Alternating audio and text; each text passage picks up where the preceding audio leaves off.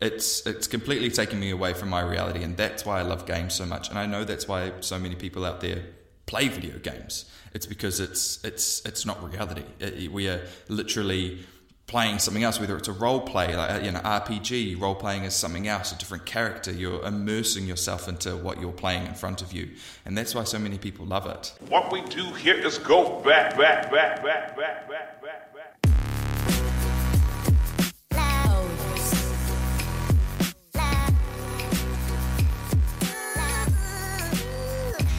And we're back.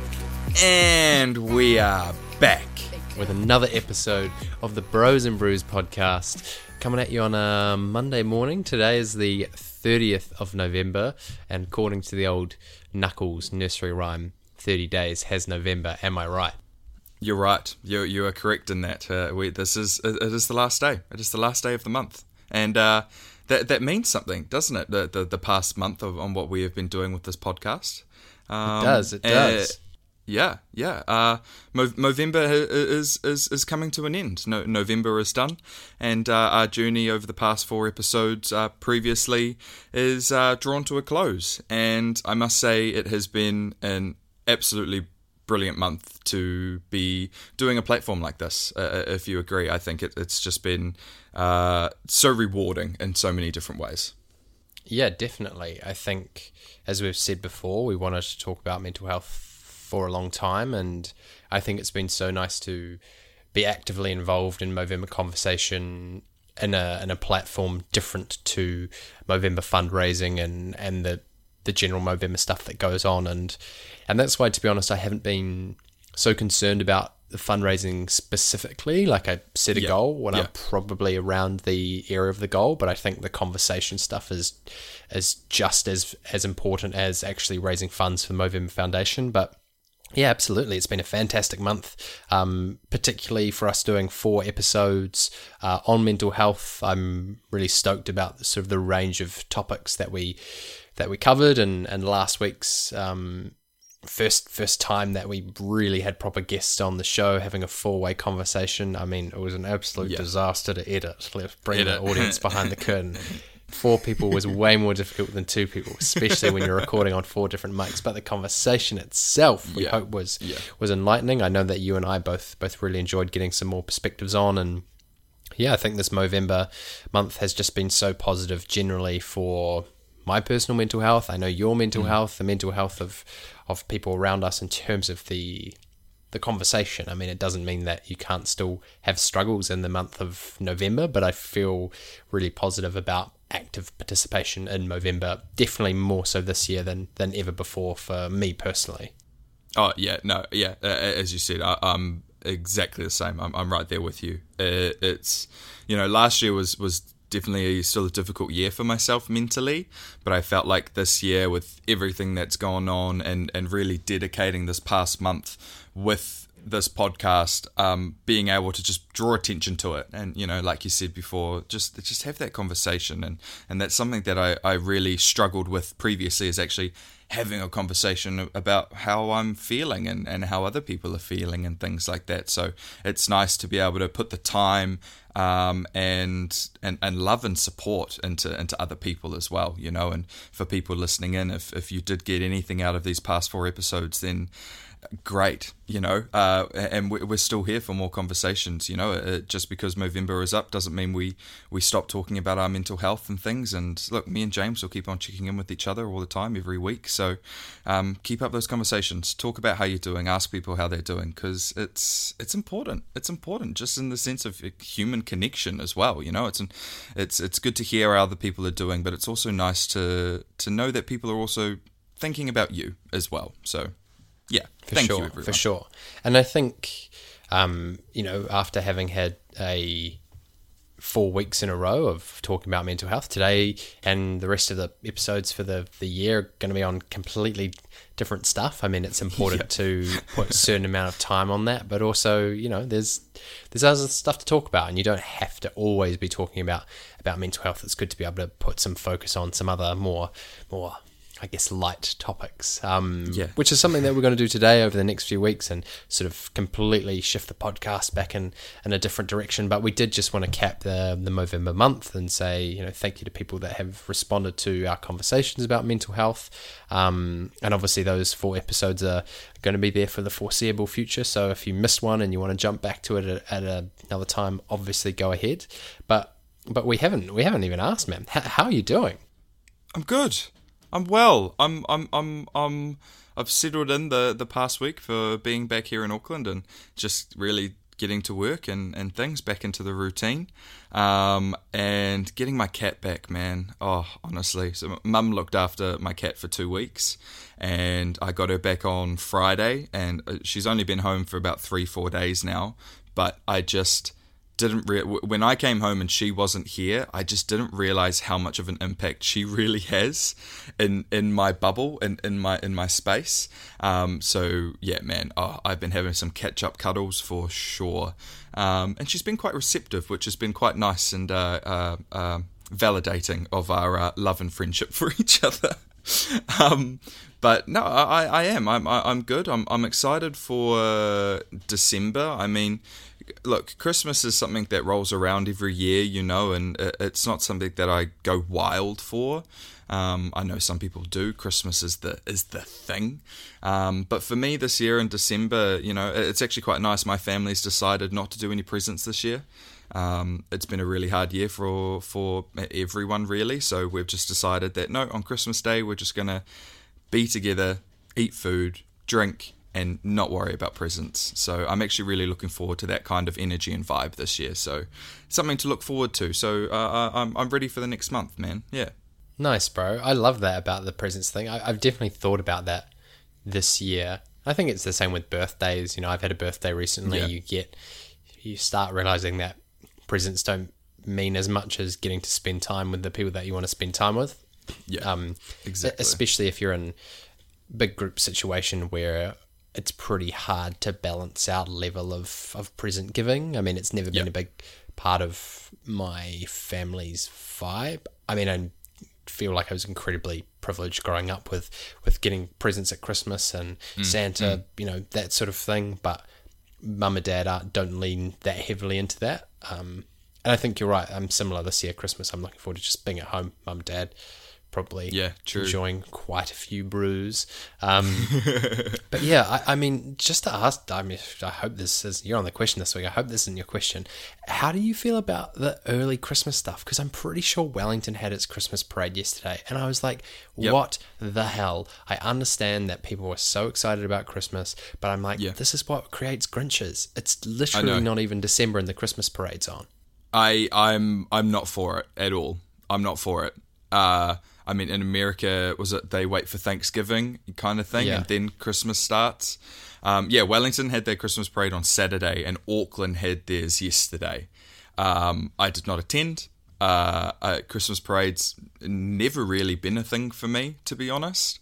And I'm not for it. If Christmas trees go up before December, get out. I don't want to see it. Yeah, I saw one the other day. I went for one of my Move for Movember walks, and I saw one, and it was like the 25th, and I was like, hell no.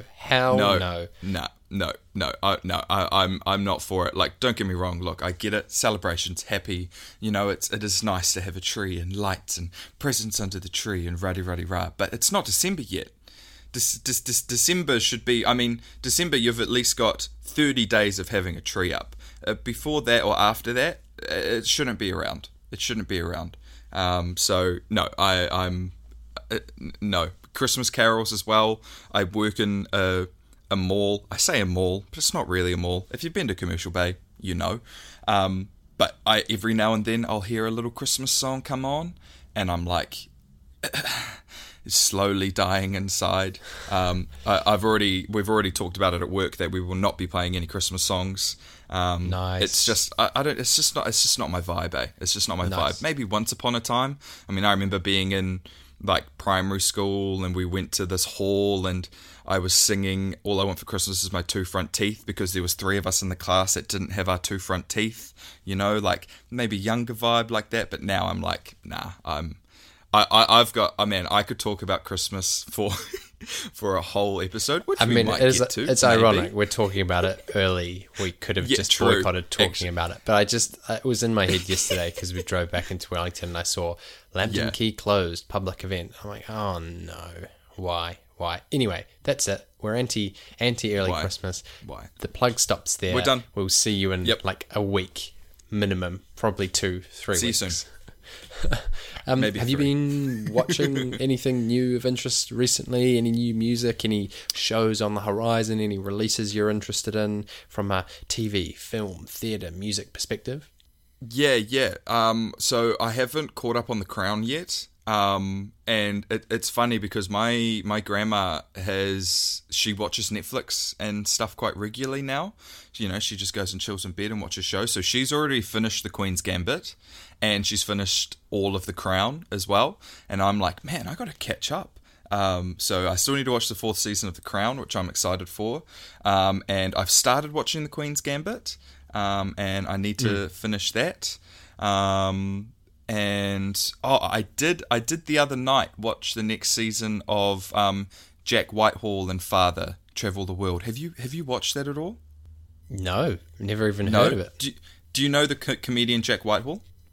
I know of him. I can picture him in my head, but that's about it. Yeah, so him and his father have this show where they go to different parts of the world and they just do things together. So it's basically 2 posh guys, one super posh, which is Dad, who like absolutely idolizes Winston Churchill, and then you've got Jack Whitehall, who is posh but like a rugged comedian, not that smart posh man. So you've got these 2 Brits traveling around the world. Brutal review. I'm sorry, Jack. But yeah, these two Englishmen traveling around the world. And Jack pretty much just puts his dad in like different like scenarios and positions and things like that, and their dynamic is so polarizing, but it's actually a really funny watch. So if you like travel shows and you, I don't know, like polarizing dynamics of different people and how they interact in different situations, give it a watch because it's very funny. I think, you know, obviously yourself living over in the UK for a while and stuff, maybe you might appreciate some of the British humour and everything that's going on. But it's very good. So me and Mum watched the latest season of that. It was only 2 episodes in the season, an hour long. Very easy watch. They're down in Australia, which I think was another kind of cool watch of what they were doing, you know, a bit closer to home. So yeah, nothing like too, you know, intelligent or you have to think really hard. It's literally just a little bit of comedy and a little bit of travel, and it was very entertaining. Add it to the list. Add it to the list. What about yourself? What are you doing at the moment? Yeah, I mean, I've divin. I've divin back into Ozark, which I'd watched the sort of first 4 or 5 episodes of, maybe like, I think during lockdown was when I started watching it. Yes, and then, I remember you talking about it. So often happens, drops off. But I've convinced Fran to come back on board, so we're watching from the start again. And nice. Oh, it's just as good. I mean, I haven't caught up to new episodes yet, but yeah, definitely a show that just incredible writing. The casting is fantastic. And one of those shows where I guess I go like, because the Ozarks is sort of a lake area in Missouri, so a lot of it is very scenic, and it's just one of those shows where I go, wow, how did they get all these shots? Like, it must have just taken so much time and money and crew, but it's a beautiful show. And Fran and I went to Martinborough for about a day and a half this weekend, and so having gone out of Wellington, then coming back and sort of watching a show that's sort of set somewhere else where the characters are relocated from Chicago to the Ozarks. I don't know, there's something about watching TV or film that kind of relates to something that you're doing. Like, I feel like if you move to a big city and you start watching a, you know, New York crime drama or something like that, just because we'd gone away to then watch a show that's set somewhere more rural. I was like, this is the vibes we've been having this weekend. So Ozark is what I'm watching at the moment. I've just had a random thought of a recommendation that I haven't watched for ages, but I did want to mention because it's one of the best things I've seen in the last year that I've never heard anyone else talk about because it's kind of, I don't know, not critically acclaimed or whatever. But it's this TV show set in the UK called Hunted. It's a reality TV show. You know, I'm big into reality TV. Yep. I have not watched it, but I've seen clips of it. I know the premise of the show. So the general premise for anyone who's unaware is essentially it's a £250,000 cash prize. 10 people sort of have to evade, I'm saying in quotation marks, the law. Basically, their goal is to stay undetected by the people chasing them for, I think it's roughly a month, like 28 days. Often people are in teams of 2, so it might, similar to The Amazing Race, you know, it might be the father-son duo and the 2 sisters, and then sometimes people are going solo.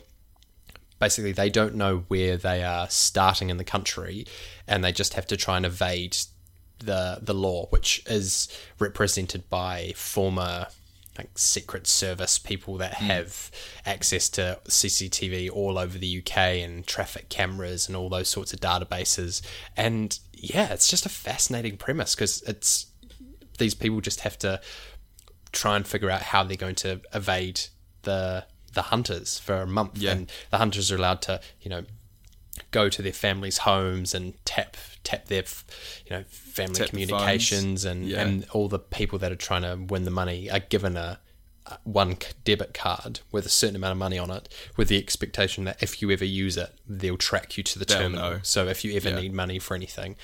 And people just go about it so differently. Some people just try and hide in the cities where it's obviously there's lots of CCTV, but it's so busy. Some people like flee straight to the countryside. But it's also quite a wholesome character study on people, I suppose. I mean, the best season that I've seen, and I won't spoil it, but basically there was a father and a son, and they didn't have a very strong relationship, and that was part of why they were doing it. And if I remember correctly, the son was on the autism spectrum. And so he was saying that it's hard for him to meet people and have conversation with strangers and make friends. And his dad and his dad had always had a bit of an imperfect relationship because of that. And you see from the start of the show to through the middle of the show where their relationship just gets so much more solid because they're making these decisions together. And then, I mean, I will spoil this one thing. Basically, at one point, they decide to split up, which would have been unthinkable for these 2 people. And the dad's just like, no, you need to go. We need to split up. We'll be stronger and, you know, double the chance of winning the money. And basically, every season it comes down to the end of these people trying to find the extraction point to be jumping on the boat to leave. And it's just great reality TV. And I think because I've always had a fascination with the, like, if you had to try and, you know, escape, you know, I think it goes into the whole zombie apocalypse type so true, evasion type thing. That what would you do? Would you go to the forest, or would you hide in the city, or would you stay at home because they'll never anyway? Hunted is a great reality TV show. If you're looking for something light that will grab you in and you're interested in the whole sort of running around the UK trying to evade the law, it's so great. I highly recommend it in a completely different way to say Ozark, but it just came into my head when you were talking about Jack Whitehall and his dad, and I may forget it if I never mention it again. So that's my recommendation. Nice. Hey, great recommendation. And I know what you mean about reality TV. I'm exactly the same. I've got a soft spot for it. There's been something else I've been finding clips of. I won't go into it now, but yeah, I definitely know that vibe. But hey, to keep rolling through this episode, I'll break up before we get into the main topic with my question. It's quite a. I don't think I know the answer, but I think I might. But I've been watching a lot of. Have you ever heard of David Portnoy? David El Presidente, Barstool Pizza Review. Yes. Yeah.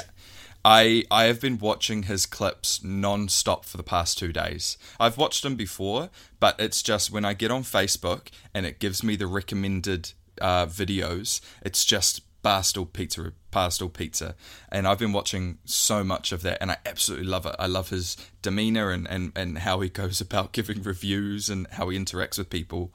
So my question is, what's your go-to pizza? What's your standard? What will you order? What's your go-to? A great question. Before I answer it, have we talked about One Bite Pizza reviews before?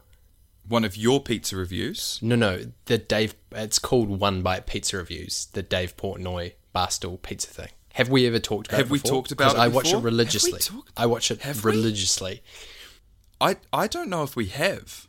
Maybe it's just coincidence. Yeah, man, I watch those all the time. I love them. Yeah, it's so good. It's so good.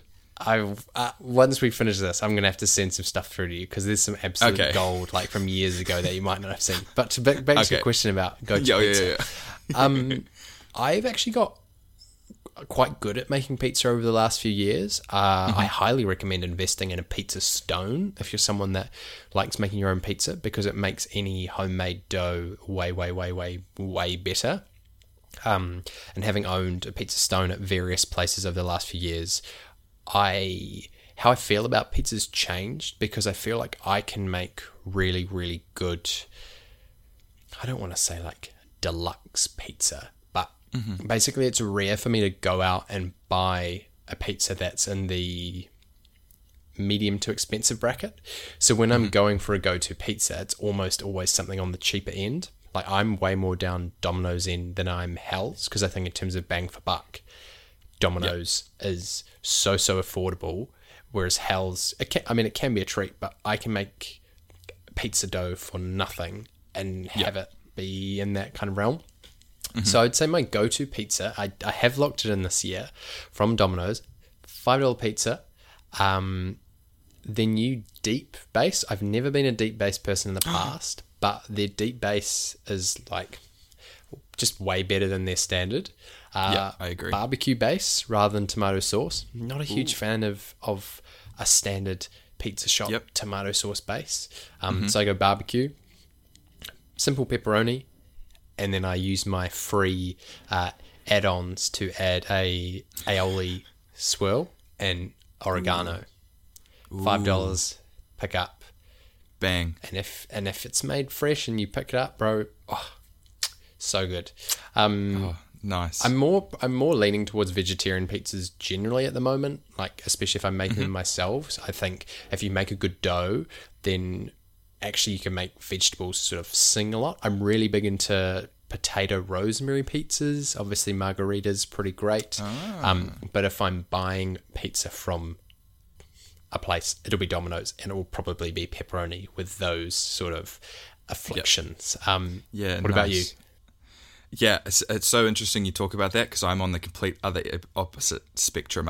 I am a bougie man, and I love my Hells.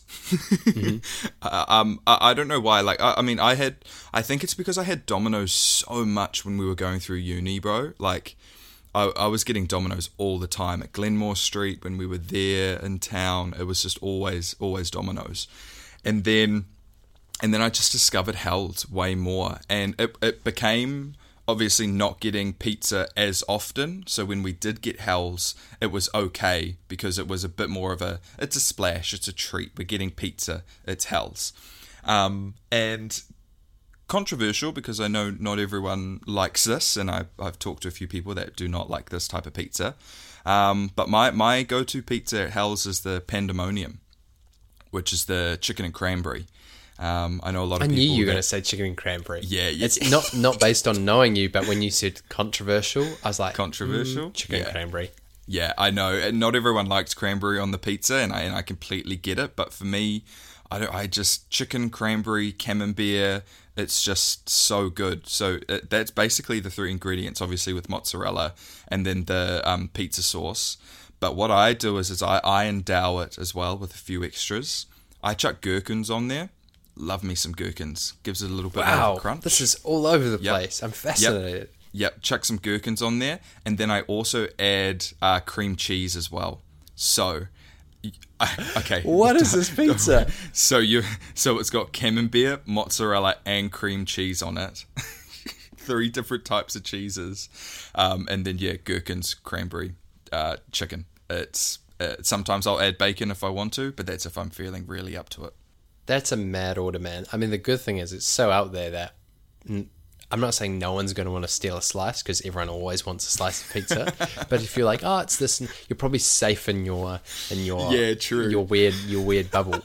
We should say, for anyone that's not listening from New Zealand, you probably have no idea what Hell's is. It's kind of True. It's a New Zealand brand pizza place. It is franchise, so it's all over New Zealand. It's not like a sort of one-stop shop just in Wellington. And the price is you're probably looking at like what, 14 19 to...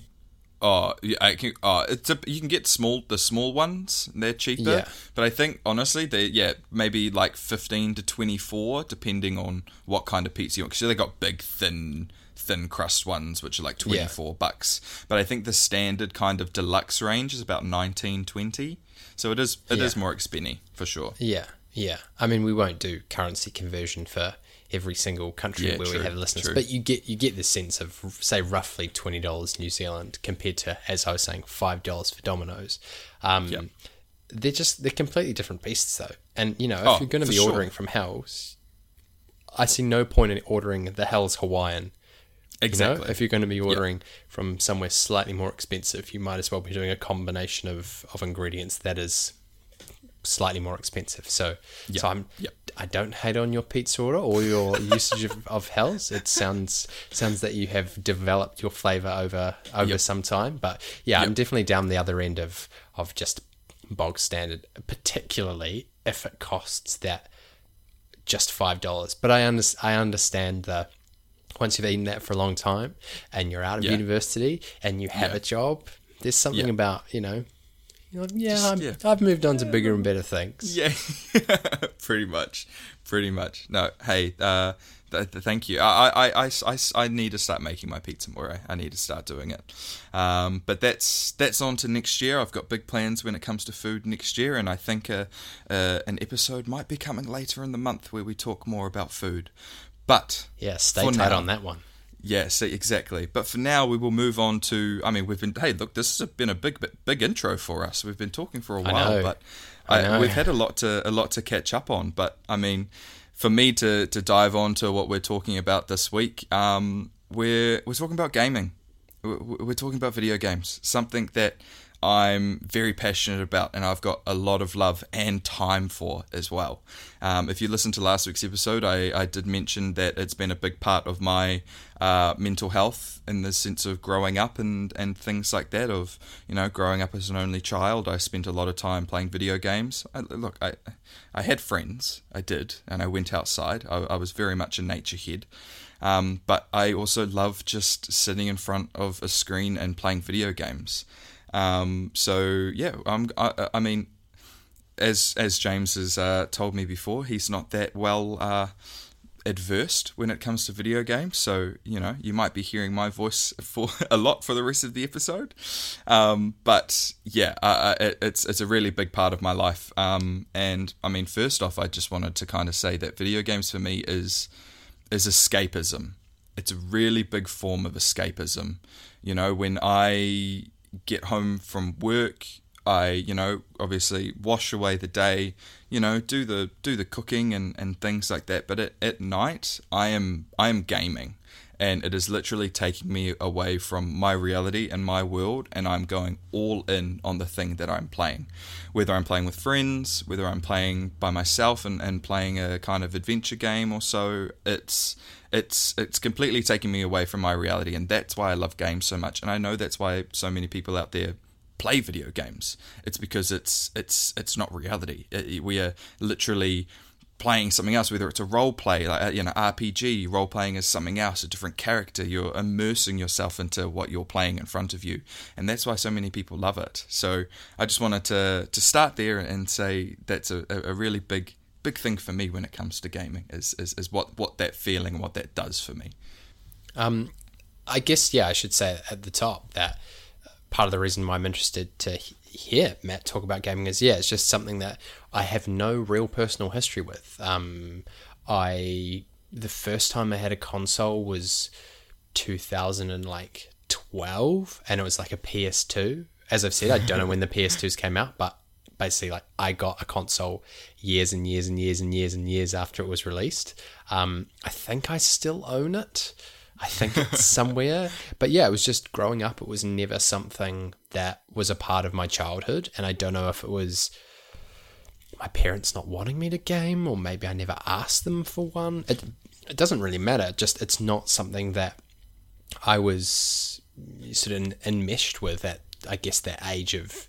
I mean, what age do you think that kids start getting interested in that? At least from our age, I don't know what it's now, like 9, 10, later than that? As in, like, me growing up? Yeah. Yeah, not even necessarily I you would say personally, around, but that age where kids start going, I want to play video games.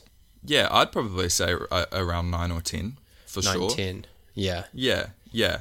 I mean, I think I started quite early, maybe around 7, 8. I mean, that's only like a few years difference to that. But yeah, I had a PlayStation 1, you know, and PlayStation 1 was released in 1994, so just before we were brought into this earth, it was released. So video game culture, at least for us when in our generation we were born, was like on the rise. Obviously Nintendo and things like that had been around for a little while, but PlayStation had like just started up. So yeah, I had a PlayStation. PlayStation 2 came out in 2000, so you were 12 years behind the ball on the PlayStation 2. That's close, but, you know, it's just that's fine. close. Yeah, no, of course. So yeah, I had a PlayStation 2. I also got a PSP, which is a PlayStation Portable. Believe it or not, I had a PSP. That's the one thing I guess that would count as a console in a sense. Oh, for sure. Yeah. And like a portable console. That was the one console that I had. But again, I think I only had a few games on it. I seem to distinctly remember having 2 films, because PSP could play films. They could play films. It was so good. Yep. iRobot and Mr. and Mrs. Smith. Oh my gosh. Were the 2 films that I had on PSP. But I think I didn't use it for that long. Nah, I'm the same. I was very much like road trips and things like that, because me and Mum were travelling a lot between Auckland and Te Amuru, Hamilton, Rā. We were, we liked our road trips. I had Charlie's Angels, and I had Knight's Tale as well. Gold. Yeah, Knight's Tale, still one of my favourites. But no, I distinctly remember the PSP for playing those movies. I also had an Xbox as well. I mean, look, I'm for the people that have already noticed, I'm mentioning PlayStation quite a lot. And James, whether you know or not, but there is a massive rivalry between PlayStation and Xbox. Now, I had an Xbox growing up. I did. I remember one Christmas I got the original Xbox, and it was a platinum silver edition. It was see-through. You could see through into the Xbox itself, and it was so cool. And I remember the Xbox obviously so much for Halo. It's probably the only thing I really played on Xbox was Halo. But then I gave it up. PlayStation, it was all me. I then had the PlayStation 3. I got the PlayStation 4. I now have a PlayStation 4 Pro, which is different to a PS4. And then the PS5 has just been released this year as well. And I do not have it. And I am very upset about that. But look, I could rant about this for a very long time on how I don't have a PS5 right now. After just me being a big fan of PlayStation and what they do, I don't have a PS5. Sony have come out and they've basically been like, look, we made a mistake. We actually didn't realize how much hype there was going to be for the PS5. And it completely sold out across the world. Completely. And Sony are now in the process of making more PlayStation 5s because people like me have pre-orders for PlayStations without a PlayStation. So, yeah, Sony have come out and been like, look, I'm sorry, it'll happen. And I think we're looking at February next year is when the next big release might happen. They might drop some on us in the next month or so. But yeah, they did come out and admit that they made a mistake, not realizing that majority of the world was after this. But yeah, I mean, look, PlayStations through the years have been a really big thing for me, and it continues to be a big thing. Xbox, I appreciate what you do and your specs and what you're about with your gaming. But for me, when it comes to PlayStation, I love their content a lot more. You know, because PlayStation and Xbox have their own like exclusive content that they release, and some people like, you know, your Halos, you know, like that kind of generation of gaming a little bit more. With me, you know, like a big PlayStation exclusive is the new Spider-Man game that's come out, and I can't think of another one right now, but I want to say God of War, but I don't think God of War is just a PlayStation exclusive. Anyway, I digress. I just love the content that PlayStation brings out and what they do for their community a lot more. And obviously the people that I play with have PlayStations as well. I think that's another really big thing when it comes to gaming. You're obviously going to have a console that your friends have a console of. If all of your friends have Xboxes, then you're going to have an Xbox. If all of your friends have a PlayStation, you're going to have a PlayStation. And majority of the time growing up and now specifically, people have PlayStations. So that's why I continue to play PlayStation. So yeah, that's a really big thing for people, PlayStation, Xbox. But then also there's the whole PC community as well, and we all know that the PC is the elite. They are they are where it's at when it comes to gaming and what it's all about. Mouse and keyboard, I can't do it, and that's because I've played controller for my whole entire life. I've had something in my hand. So when it comes to keyboard and mouse, I just can't do it. One day maybe, but now you are the elites, and I know that. It's funny to me that I guess the way I interpret the gaming community is you kind of at a certain point make a decision regarding what kind of console you're using, be it PC, be it PlayStation, be it Xbox, and then you're kind of you're sucked into that community for life. Like, not to sound dramatic, but at a certain point you make a decision and then you kind of end up down that road. And I think it's funny because for people like myself, outsiders, people that don't game, we would view you all within the same community. But I guess the kind of the sub-pockets and sub-genres are quite different based on the style of gameplay and the physical actions that... I mean, I'm doing mouse and console miming that no listener will ever see. But yeah, I guess for me, I lump all of those... I mean, it sounds really bad, all of those people into the same group. But you know, as someone within that group, that there's massive variance based on what people play. And I want to come back to the whole community stuff and professional gaming and esports a bit later. But I guess a simple question I wanted to ask you is like, how do you decide what to play? There are so many games. So even I remember back in the day whenever I got that PS2, and I think I had like a FIFA, I had some kind of wrestling game, some kind of cricket game. I think I had maybe 4 games. And even then I was like, oh, which one do I play? And now there's thousands and thousands and thousands of new games, old games that update every single year, different genres of... How do you possibly decide to stay on one game for a while, move across to something else? I mean, I know there's big-time FIFA people, there's big-time 2K people that will exclusively play football games or basketball games or only play, I don't know, like Call of Duty. But for you personally, how do you decide when enough is enough on one thing, and how do you decide to dip your toes into... Because I remember that you were really big into... I can't remember what the Rocket League. You were into Rocket League, whereas you probably haven't played that at all in the last year, or maybe a few times. Like, I'm just interested to hear you explain the kind of process of something new comes in, you stick on it for a while, and then you move on to something else. Yeah, growing up, I was always determined to clock a game. Now, when you clock a game, it means that you've finished it. You're 100%. The game is over. So I always wanted to grab a game, completely finish it, and then move on to the next one. So like growing up, I played... It's interesting you talking about the PS2, like how you're saying the cricket and FIFA and things. I don't play a lot of sports games at all.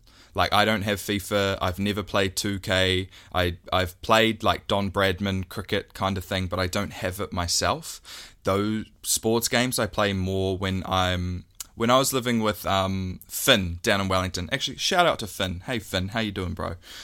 Shout out to Finn. When we were living together, we played FIFA all the time. And we loved it, but that's because we always wanted to play. You know, it was that communal thing of playing FIFA on the same screen, 2 controllers going for it. But for me, growing up, I played like Jak and Daxter, Ratchet and Clank, Spyro, Crash Bandicoot. And I played like all of them. Like they all had multiple releases, different years, and I played absolutely everyone. And I finished absolutely every single game. And so then those are all now, like storyline games, right? Like exactly, they're there's adventure. a narrative, yeah. and So they would be your and... what you would say your adventure games. And yeah, so yeah, you go from like level to level, place to place.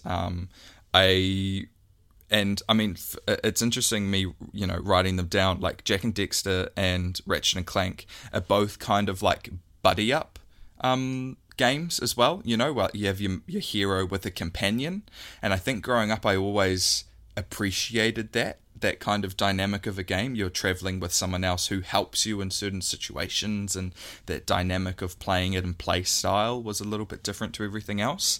So I absolutely loved those games. But now I'm way more into like first person shooters, and still very much into my adventure games. Like my all-time favorite series of all is Assassin's Creed. Assassin's Creed, I've got absolutely every game on disc in my drawer, even from PlayStation 3. I don't have a PS3, but I've still got the hard copies because I appreciate the games so much. The latest game, Assassin's Creed Valhalla, has just come out on PS5 as well. I am not going to play it until I have a PS5, because I know that if I play it on the PS4, I'm not going to appreciate it as much as for what it is, because it's been, you know, for PS5 and that graphics and how it runs and things. So I've kind of shot myself in the foot a little bit there on doing that. But yeah, Assassin's Creed is probably my all-time favorite. But as you were saying before, I love Call of Duty. But when it comes to like turning on my PlayStation and figuring out what to play, it's actually really hard, bro. I mean, obviously I can only play what games that I have, but sometimes I'll turn my PlayStation on and I'll be like, man, what do I feel like playing today? Do I feel like zombie? Do I feel like shooting? Do I feel like assassinating? Do I feel like swinging around New York City? Like, it's quite hard to figure out, but sometimes it'll, you know, if I'm playing with my friends, Tane and RJ, I shouted them out last episode, Tane and RJ, hey guys, we play every night. Not every night, but we play pretty much every night together. And we play a game called Apex. Apex came out about a year or two ago, and it's a first-person shooter, and it's a battle royale. Now, battle royale is basically like your Fortnite. Man, that's one I haven't mentioned already, Fortnite. I was really into Fortnite for a long time, and then I dropped off that completely. But it's quite easy to do, because battle royale is basically you have like 100 or so people that drop into one single map, and the last player standing wins. That's your battle royale. I know Call of Duty does it with 150 people, so it's a lot more. And then you can obviously do squads, duos. Apex does it in squads of 3. So me, Tane, and RJ, obviously squad of 3. We play every night. And it's a lot of fun. The reason I really like Apex is because it's obviously a battle royale and shooting, but it's actually got a really rich storyline to it. So like all of the characters have their own backstory, and all of the maps and things are connected. Things change on the map, and you know they've got a really good way of keeping us invested in what's going on in the game, even though we are just shooting other people. It's quite enjoyable to play and keep up with every season and story and new legends and guns and skins and all of this kind of stuff. It's got a way of, you know, I know a lot of people just look at it as like, oh, you're just shooting people, and I say no, but it's so much more than that. Like it is, there's so much more going on to this game than just shooting people. So yeah, Tane and RJ, I absolutely love those guys. We play all the time. And I think that's how one big thing for me that gaming has evolved over the years, in the sense of trying to figure out what to play, because a lot of the time it would just be me playing. So I'd be playing solo games, adventure games, really into those. But now that I have friends that are willing and want to play every night, it's more of the first person shooters and things like that. So just trying to absolutely wreck some noobs. Because I guess I would say like back in the day, technology wasn't so developed in terms of connecting people in different locations. So gaming would have been a very much two people on the same couch type thing. Yeah, LAN. Whereas now, because technology has developed so far in that way, you'd be, for people that are gamers, I would say, this is just me guessing, the vast majority of people that play games together are not playing in the same location. Yeah, and something so like, true. I don't know, FIFA, NBA 2K, I'm sure there are professional esports, in fact I know there are professional esports gamers who play those games against each other from different locations. But to me, the way I understand those sorts of games is it's always been a people in the same place engaging with the atmosphere of the same room. Whereas it seems now that gaming has generally moved far more online, and it's all about having your headset and your mic and engaging with people in different cities, different parts of the world. And I guess that's the whole point of the community, right? Like I don't know, your friends Tane and RJ, nice to know you, then meet you at some stage. But presumably your relationship with those guys is continues to be fostered by the fact that you have this shared passion for something. I mean, if I go and play basketball with people on a Sunday, that's an in-person thing. And it's the same kind of atmosphere, just placed in a different medium, in this case some kind of video game, and the method of communication isn't setting screens for each other and high-fiving, it's chatting to each other and the mic. But I guess like 5-10 years ago that wasn't a huge part of the gaming experience, right? So clearly that's changed massively. Yeah, for sure. And I think that's one thing growing up that I didn't have a lot of, was exactly that, people coming over and playing video games with me on the same screen. I remember the big part of it was usually when I went over to other people's places or parties and things like that. Like you were saying, there'd be like a PS2 or something going on, and all of a sudden you just start jamming on a game. It's completely changed that. And I mean, to kind of bring back onto your point in the sense of esports, and organizations and things like that, that's one thing I really appreciate with esports. And, you know, over in Asia, they have a really big following when it comes to League of Legends. Now, League of Legends is a PC game where, man, I can't remember the term for it. It's like an MMO. I could be wrong when I say that. I can't quite remember. But it's basically like a strategy game where you've got 5 on each team, and the objective is basically to destroy the other team's base. And over in Asia, they have a massive following, like millions. Wouldn't be surprised if it's billions, but millions. But basically, these tournaments, when it comes to esports, is they all come like stadiums. They absolutely fill stadiums, you know. You've got 5 on one side, 5 on the other side, all with their own computers, but they're all playing together and playing against each other. And people go and watch this, you know. They watch what they're doing. They're in front of them, but they watch on a big screen what they're doing. And to me, like, for me as a gamer, like, that's beautiful in that sense of these people go and support this type of thing. I remember when I was at work one time, esports was on ESPN, and I put it on, and someone walked over and was like, "Oh, what the hell is this shit? Like, what? Like, I just don't get it. I just don't get video games." And it's like, well, why do you watch sport? It's like, well, because it's enjoyable and you know, and people are playing something. And it's like, well, it's exactly the same with esports.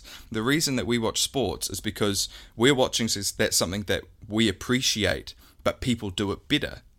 It's exactly the same with esports. I'm watching people play video games, because they just do it better and it's enjoyable to me. So like I get the difference in dynamic of like physical activity and it's in person and things like that, but really when you break it down, it's exactly the same thing, but as you were saying before, just in a different medium.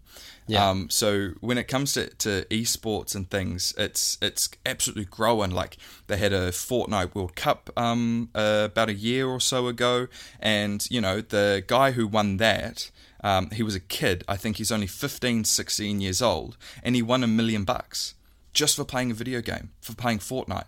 And his career is set up for the rest of it, Like there is so much opportunity when it comes to video games, and people just don't get that exactly when it comes to sports. You can become a professional sports player and things like that.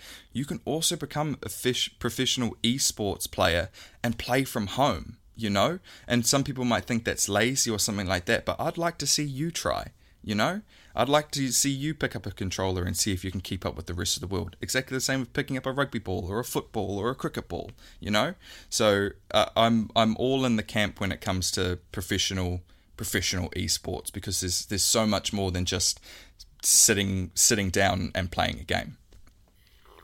I think something that is really interesting, I guess, analysing my relationship with gaming, is I feel like I was on the watching other people game bandwagon before it was a thing.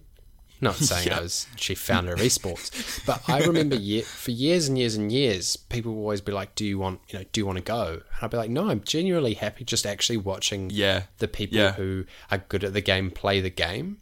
And I think it's like you say about these stadiums filled with people watching, people do these tournaments. It would be exactly the same where if two chess grandmasters, Magnus Carlsen or the very best of people playing the World Chess Championship and people going to watch. You talk about the Queen's Gambit. It's exactly the same. People were going to watch I would potentially argue that a chess world tournament would be close to a League of Legends tournament than a League of Legends tournament is to, some the Football World Cup, for example, because I think there's a higher proportion of mental ability and technique than physical. And I mean, for sure, to be honest, I would potentially raise questions at the term esports. I know it's not, the term sports is applied to all sorts of things. I remember when we were in school, the whole quiz, the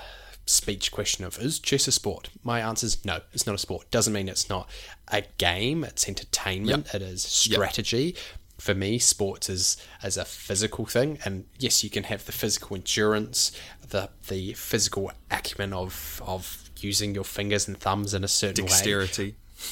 Throwing all that aside, like the definition of e-sports itself, I'm totally on board, man. Like I have watched more esports on YouTube than I've gamed, because sometimes I find it interesting. I've watched those YouTube videos of those League of Legends tournaments, and they're fascinating to me because of the atmosphere. You can see that people are super invested. And one thing that I did want to mention is my love of chess has certainly grown over the last year, even more so the last few weeks watching the Queen's Gambit. And I've watched YouTube videos of people breaking down certain games. There's some kind of competition on at the moment that Magnus Carlsen, the world number one's in. I was watching them analyze those games, and it's exactly the same. It's you as someone who's not the very best watching people who are the very best compete in a competition, and I think is exactly the same as the atmosphere of sports. You're going to watch the people at their best do the thing that they're great at. Similar extent to like concerts and stuff. You're going to see people whose work and craft you appreciate do the thing that they're really good at. And yeah, for sure, if you can make money off it, make money off it. That's awesome. It must be so interesting for the parents of, say, the person that won the Fortnite tournament. I mean, to massively come back to where we were weeks and weeks and weeks ago, talking about the ethics of having children. If you were to have children within the next however many years, how would you feel about their relationship with gaming? Because I guess something that I don't sit on the fence about is I can understand why parents don't want their kids in front of a screen for extended periods of time, because I think there is real dangers with eyesight and not experiencing the world and getting fresh air and all that sort of stuff. Yep. How would you feel as a parent with kids coming into the gaming community now? Like, what age would you think would be okay? Would you start them off on games that don't have violence in them? I mean, just trying to put yourself in the perspective of because let's be honest, a lot of the anti-gaming community is not our generation. It's older people who don't understand all the positives of community and strategy and all that sort of stuff. What's your thoughts on that? Yeah, well, I think to start off, obviously, with me, I think my mum did a really good job in the sense of making sure that I wasn't on it all the time. I mean, she was never like, get off that thing, like, you know, like you've spent too long on that. Like, I knew growing up when it was time to go outside, when it was time to not play, when it was time to play, and I could play.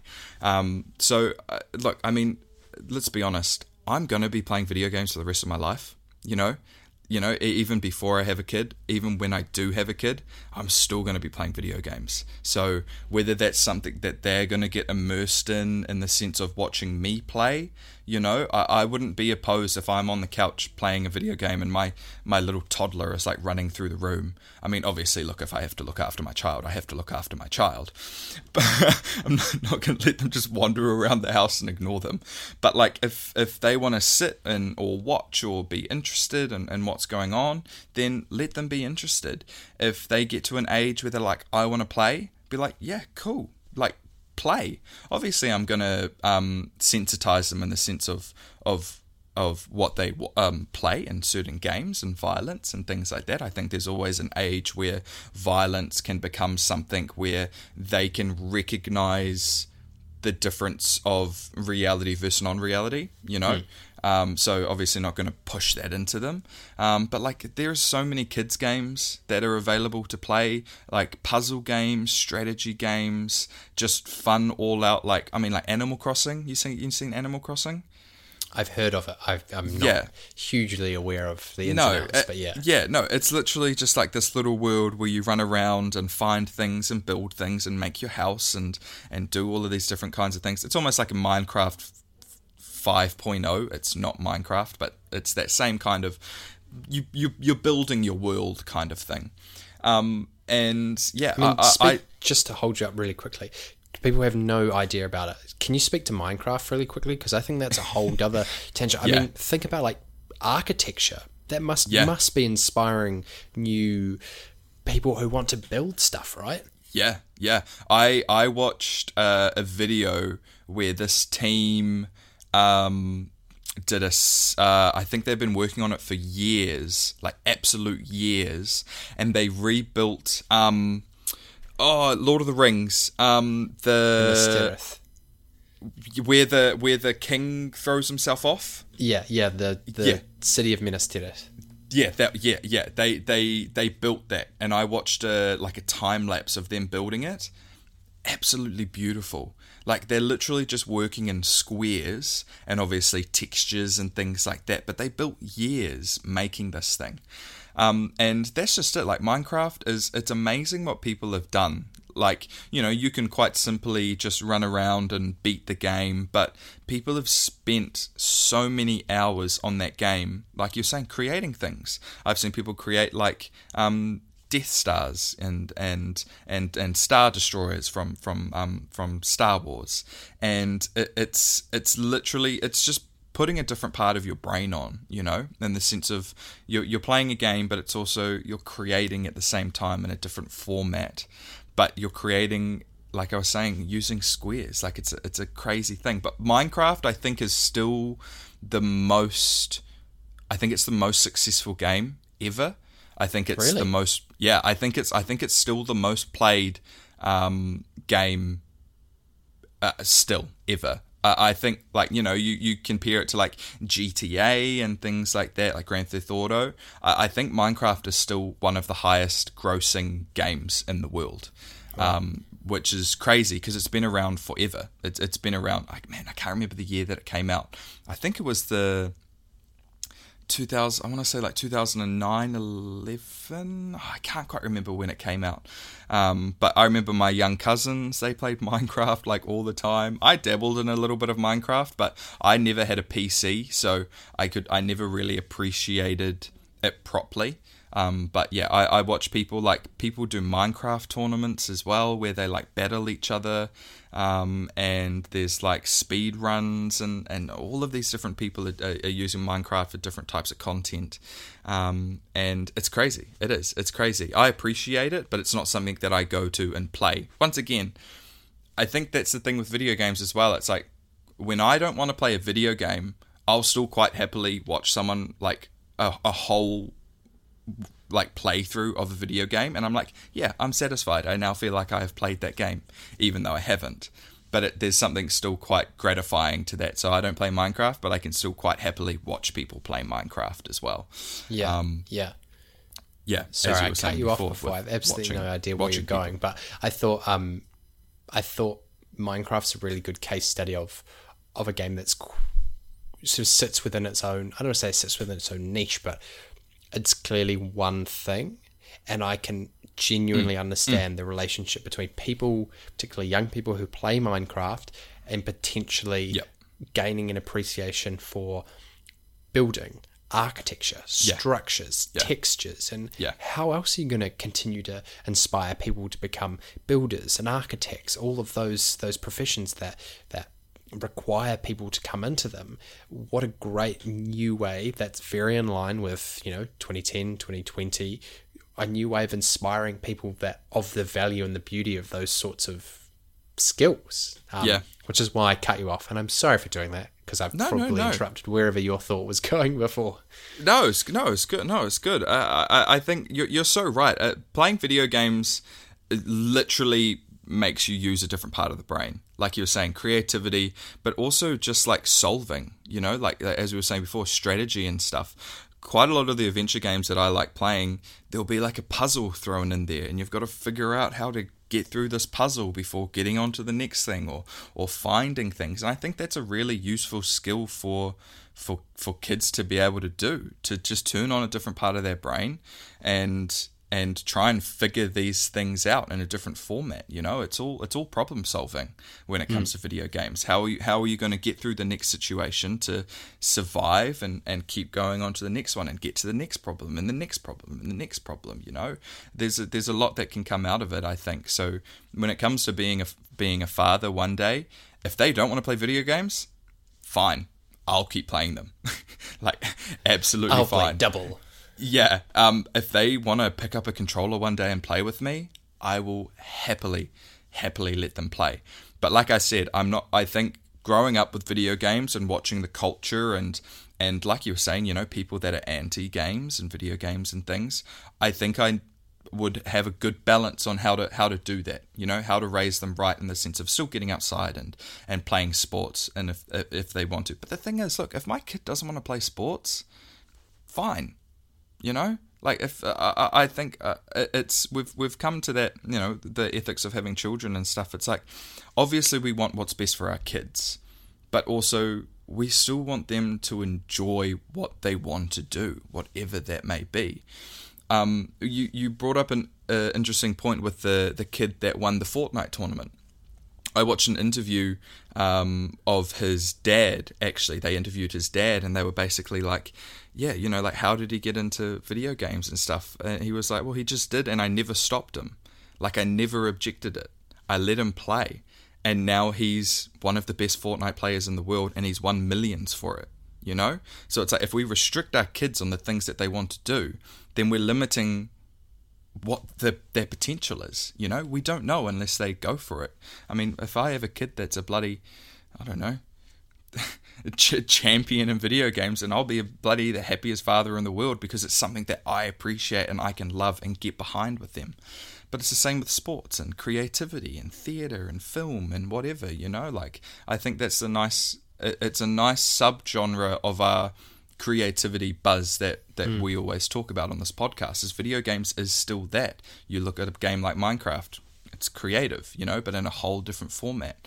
And that whole sense of community and things like that, it's it's not a bad place. It's not a bad place. Don't get me wrong. Like, it can be toxic. Like, it can.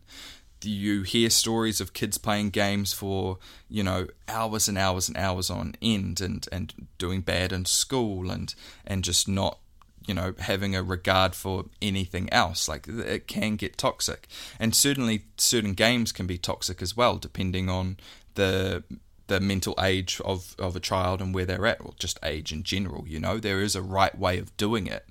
But I think, there's nothing wrong. There's nothing wrong with it if you do it in the right way, and at least respect video games for what they are as well. Yeah, and because I think there's all of those issues you can definitely compare to youth sports. I don't think it's such a big deal here in New Zealand, but I feel like particularly in America, you look at something like gymnastics, where the peak age for gymnasts is like 16. Swimming, very similar.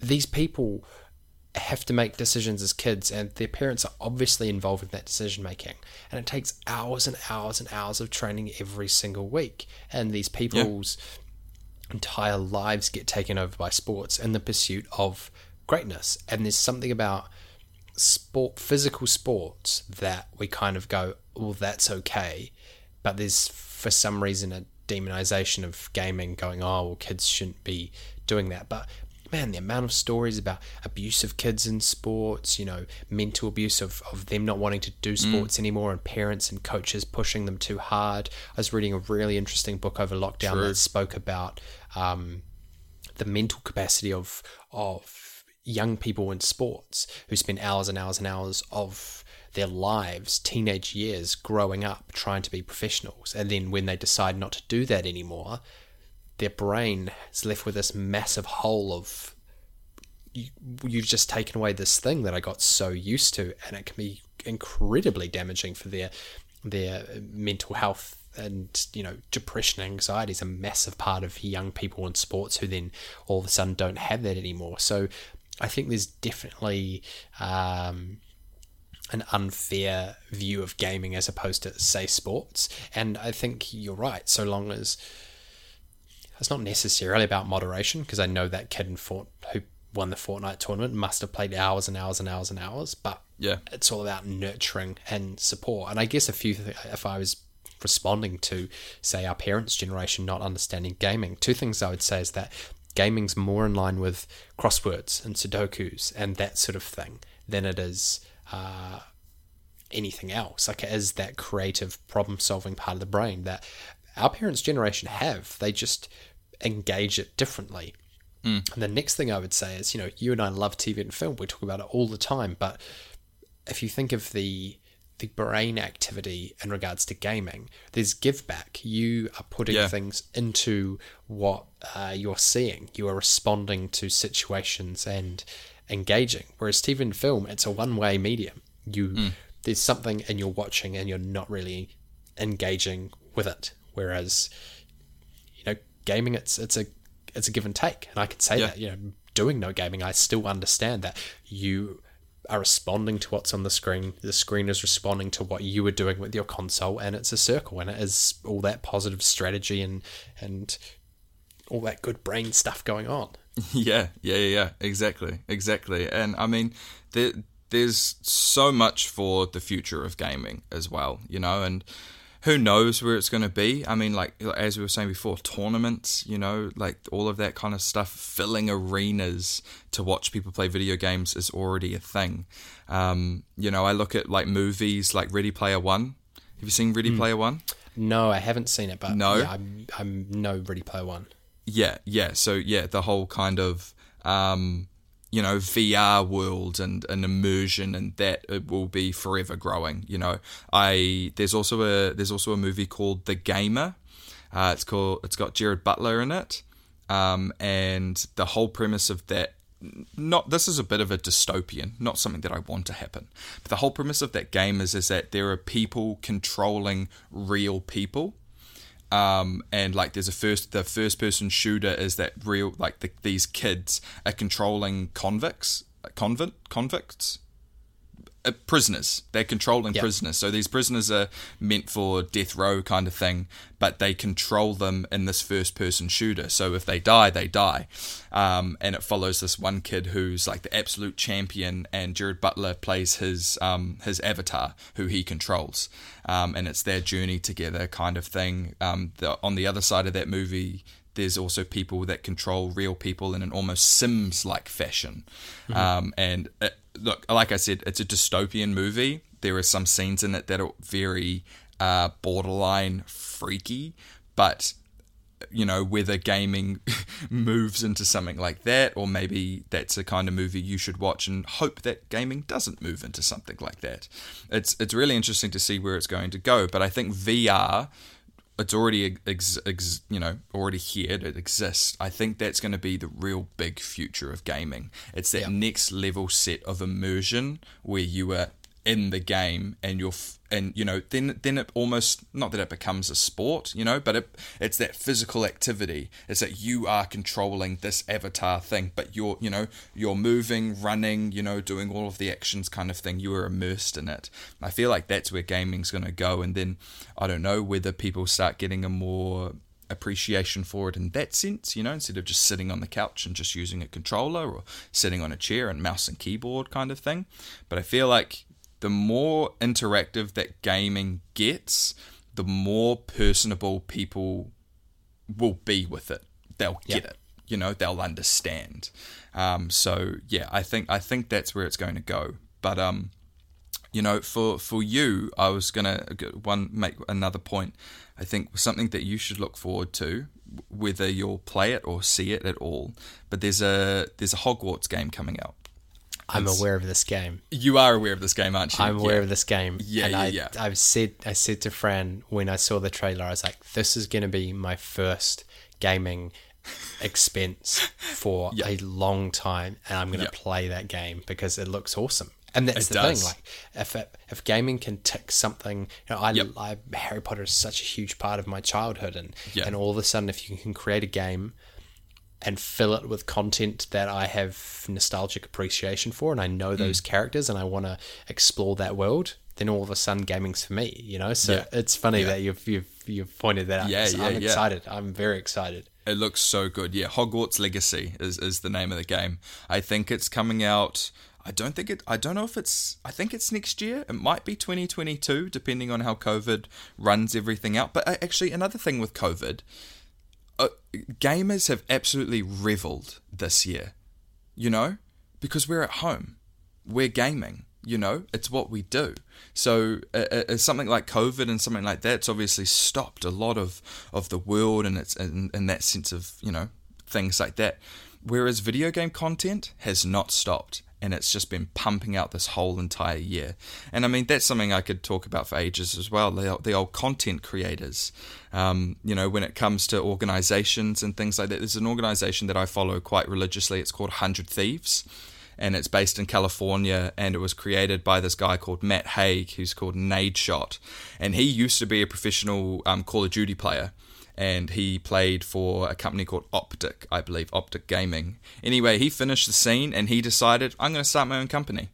And so now he's partnered with Scooter Braun, and I'm pretty sure Drake. I'm pretty sure Scooter Braun and Drake. Scooter Braun, obviously the Justin Bieber, Usher, manager, Ariana Grande as well. They have shares in 100 Thieves. And 100 Thieves is worth millions. And it's a content creator and also an esports organization as well. So they have merch, they have their professional gamers that go and play in Fortnite tournaments and League of Legends and Call of Duty. And then they also have content creators as well, who basically these people create content, put it on YouTube, or they stream on Twitch. And 100 Thieves literally pay them to be under the banner of 100 Thieves.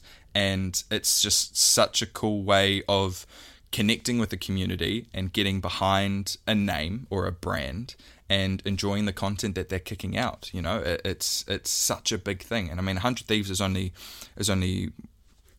one pin in the haystack of needles. There's so many organizations all around the world. But content creating is something that I at least want to get into very soon. I've really started appreciating. I mean, I've been watching it for years, YouTube and Twitch and things like that, but streaming is something I really want to start doing. I absolutely love video games, and I feel like I'm an entertaining person. I want to start putting the two together because they're two big things that I love doing. So I want to start streaming, get a setup and let people tune in and watch me play video games live. That is part of my dream. So watch out on the horizon, guys. It might happen. I'll let you know. But it is honestly definitely something that I'm considering doing, like actually getting a full PC setup and just start streaming. Because like you were saying, man, people make money. People make money from it, man. It's people tune in, and if they enjoy your content, then they can pay you for your content. I will one day become an online male entertainer. That sounds sexy, man. Yeah, that's a little sexy title. Yeah, I think even just hearing you speak about gaming for the last hour or so has made me really, I don't have to get it. I don't have to participate in it, but I can understand your genuine passion for the thing. And I think that's all that matters. And that's part of why I was interested to hear you speak about it, is just to give you kind of free reign to just talk about why you love this thing. And I think there's so much about gaming that people who are non-gamers just don't understand. We just turn it into people twiddling their thumbs and stuff happens on a screen. But that's any craft, right? Like painters, watch someone painting in front of a canvas for hours and hours and hours, and you don't understand it. Like people that are, I don't know, professional tempen bowlers or whatever, you look at them, you're like, yeah, I like bowling a little bit, but I don't want to do that for hours and hours. Everyone has their own thing. I think gamers in particular can be really misunderstood and really demonized, particularly because it is a generational thing. I think people over the age of just, 40 or whatever, just do not understand. Yeah. And I think just shining some light on why you're passionate about gaming and all the real positive things that come with it, the community, the problem solving, the escapism, as you said. I've just really enjoyed hearing you share, man. So thank you so much. Thank you for letting me, man. Honestly, I think it's something that I've wanted to share and talk about for a while. So the fact that we're here, thank you for letting me ramble, honestly. But, well, not ramble. It was concise to a point. I like you said, I think I got my passion across. And like I said, I'll continue to do it, man. I absolutely love it. And I'm looking forward to all of the new games coming out. As soon as I get my PS5, man, I might have to go on a little hiatus for a little while, bros, and just jam some of that for a while. But I did also just want to say a big thanks to my mum. Like, honestly, when it comes to gaming, she has supported me throughout all of it, and look, don't get me wrong, it's just a hobby for me, it is just an interest, but the fact is that I remember coming home some days, jumping on the PlayStation, and Mum would sit next to me and watch. Like, she loved watching me play video games, the stories, the immersion of it. So thank you, Mum, for letting me just go for it, and continue to let it be my passion. And another shout out to RJ and Tane. Honestly, love you boys. We play every night, and we will continue to do so. So thank you very much, James. Thank you. Thank you for informing me and our listeners. If you're not gamers out there, I hope you've learnt something. If you are gamers, I'm sure you've been sitting there or wherever you're listening, just doing absolute snaps. I am very much looking forward to Hogwarts Legacy. And before we go, I have to shout out the few games that I did play in my youth. Shout out to Star Wars Battlefront 2. Star Wars Battlefront 2. Shout out to Lord of the Rings, Return of the King 3 on PC. Ooh. My two gaming loves, the only two games that have ever been for me. I still remember you. I still miss you. I said I never gamed, but I know those two games would be sad if I didn't shout them out. So that's about all I've got to offer. Anything from you before we go, my man? That's it, man. Honestly, I think if you play video games, keep going. Reach out. Play something new. Play with different people, get people playing. I mean, like I said, I think video games is going to have a really big future going forward, especially in maybe a COVID world. So try something new. Push some boundaries and have fun. Just have fun. That's all it is, man. We're all about having fun. To everyone out there listening, thank you so much for your continued support as we sort of head towards Christmas and December, and thank you again so much for listening to everything through our Movember Mental Health Month. We hope everyone listening has enjoyed that content and has enjoyed us sliding into something different for today.